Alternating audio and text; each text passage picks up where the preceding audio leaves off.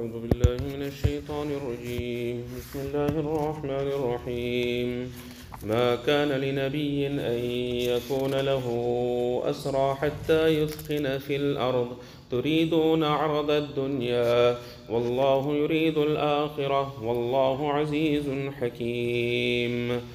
We're discussing in regards to the battle of Badr, and this was the first battle to be fought in the history of Islam. So the mu'mineen and the believers, when they came out with Nabi Kareem sallallahu alaihi wasallam, they had no intention whatsoever to go to battle. Their only intention was to attack the caravan of Abu Sufyan. Therefore, before this, it is mentioned that there were no laws of battle, of fighting that had been revealed. So they had one particular problem that was pertaining to the spoils of war, that they did not know the ruling in regards to the spoils of war, how it must be distributed, etc.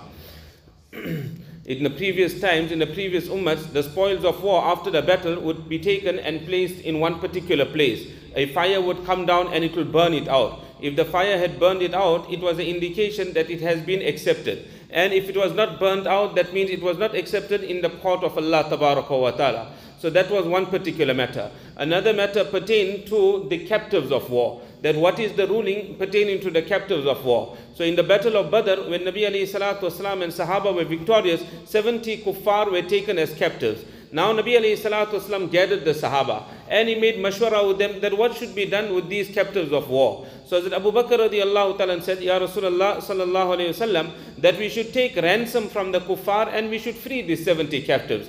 Hazrat Umar radiallahu ta'ala, Hazrat Sa'd ibn Mu'adh radiallahu ta'ala, they were of the opinion that Ya Rasulullah, each one of them must be killed.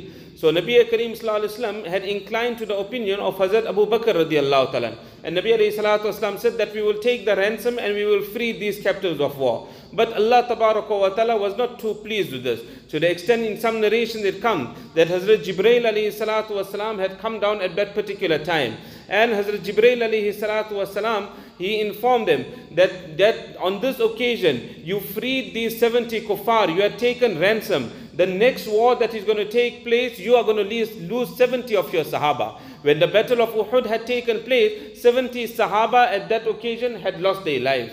So this was permissible. To take ransom, it was permissible. But there was a condition that was attached to it. And the condition that was attached to it is that the kuffar must be totally defeated. They must be totally beaten. The enemy must be totally beaten. Then only it is permissible for you to take these captives. But when the Quraysh had fled the battlefield on the occasion of Badr, as they moved away from the battlefield, it is mentioned majority of the Sahaba, they went for the spoils of war. Their intention now went towards dunya. So they went for the spoils of war. Others went for the captives. Only a small group of Sahaba, they pursued the kuffar that were running away towards Makkatul Mukarramah. Whereas they should have, if they had all gone at that time, then these kuffar would have been totally destroyed. And that was the objective of Nabi Kareem sallallahu alaihi wasallam. That was a desire of Allah Ta'ala, that the strength of the kuffar must be totally crushed and it must be totally destroyed. It is mentioned, Allah Tabaraka wa Ta'ala mentioned in this verse, مَا كَانَ لِنَبِيٍّ, it was not appropriate for the Nabi of Allah Tabaraka wa Ta'ala, أَن يَكُونَ لَهُ أَسْرَى حَتَّى يُدْخِنَ فِي الْأَرْضِ, that he takes captives until these kuffar, the enemies, are beaten in the earth.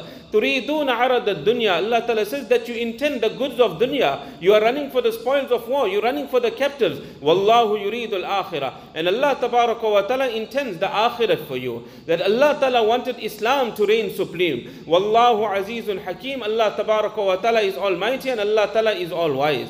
Further, Allah Ta'ala says, لَوْلَا كِتَابٌ مِّنَ اللَّهِ سَبَقَ لَمَسَّكُمْ فِي مَا أَخَذْتُمْ عَذَابٌ عَظِيمٌ. Had a command not been preordained from the side of Allah Tabaraka wa Ta'ala. And what was that? That it is permissible to take the ransom. لَمَسَّكُمْ فِي مَا أَخَذْتُمْ عَذَابٌ عَظِيمٌ. Then a great punishment would have afflicted you because of the ransom that you had taken. Allah's azab would have come down upon you. Allah Ta'ala says, فَكُلُوا مِمَّا غَنِمْتُمْ حَلَالًا طَيِّبًا. In regards to the spoils of war, that eat from whatever spoils of war that you have received, which is halal for you, it is lawful for you, and it is pure for you also. وَاتَّقُوا اللَّهِ, fear Allah Tabaraka wa Ta'ala, make tawbah, make istighfar for the wrong that you have done. Inna Allah ghafurur rahim. Verily Allah Tabaraka wa Ta'ala is most forgiving and Allah Tabaraka wa Ta'ala is most merciful. We'll continue.